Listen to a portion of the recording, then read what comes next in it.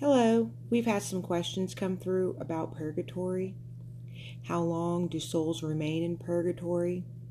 And we're going to do a reflection today and meditation on how long do souls remain in purgatory.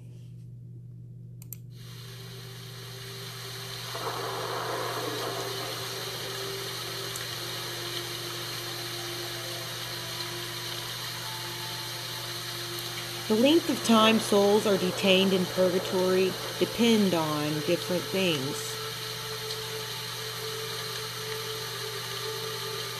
Number one, the number of their faults. Number two, on the malice and deliberation in which these faults have been committed.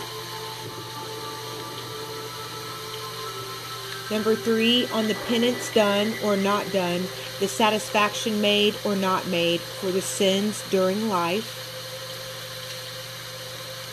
Number four, much too depends on the suffrage often from them after death. What can be safely said is that the time souls spend in purgatory, as a rule, is very much longer than people commonly imagine.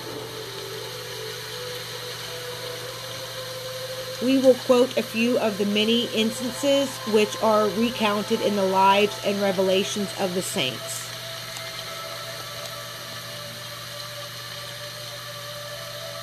St. Louis Bernard's father was a Christian, as we would naturally expect, being the father of so great of a saint. He had even wished to become a monk until he learned that it was not God's will for him. When he died, after long years spent in the practice of every Christian virtue, fully aware of the rigors of God's justice, offered many masses and poured forth the most fervent supplications for the soul he so dearly loved. A vision of his father still in purgatory forced him to intensify 100-fold his sufferings. He added most severe penances and long fastings, masses, and prayers. Yet 8 whole years passed before he obtained the release of his father.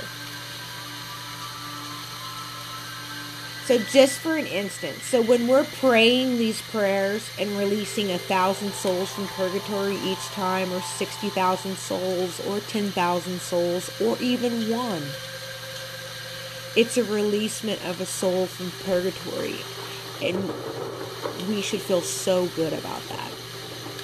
I hope that this clears things up. Thanks.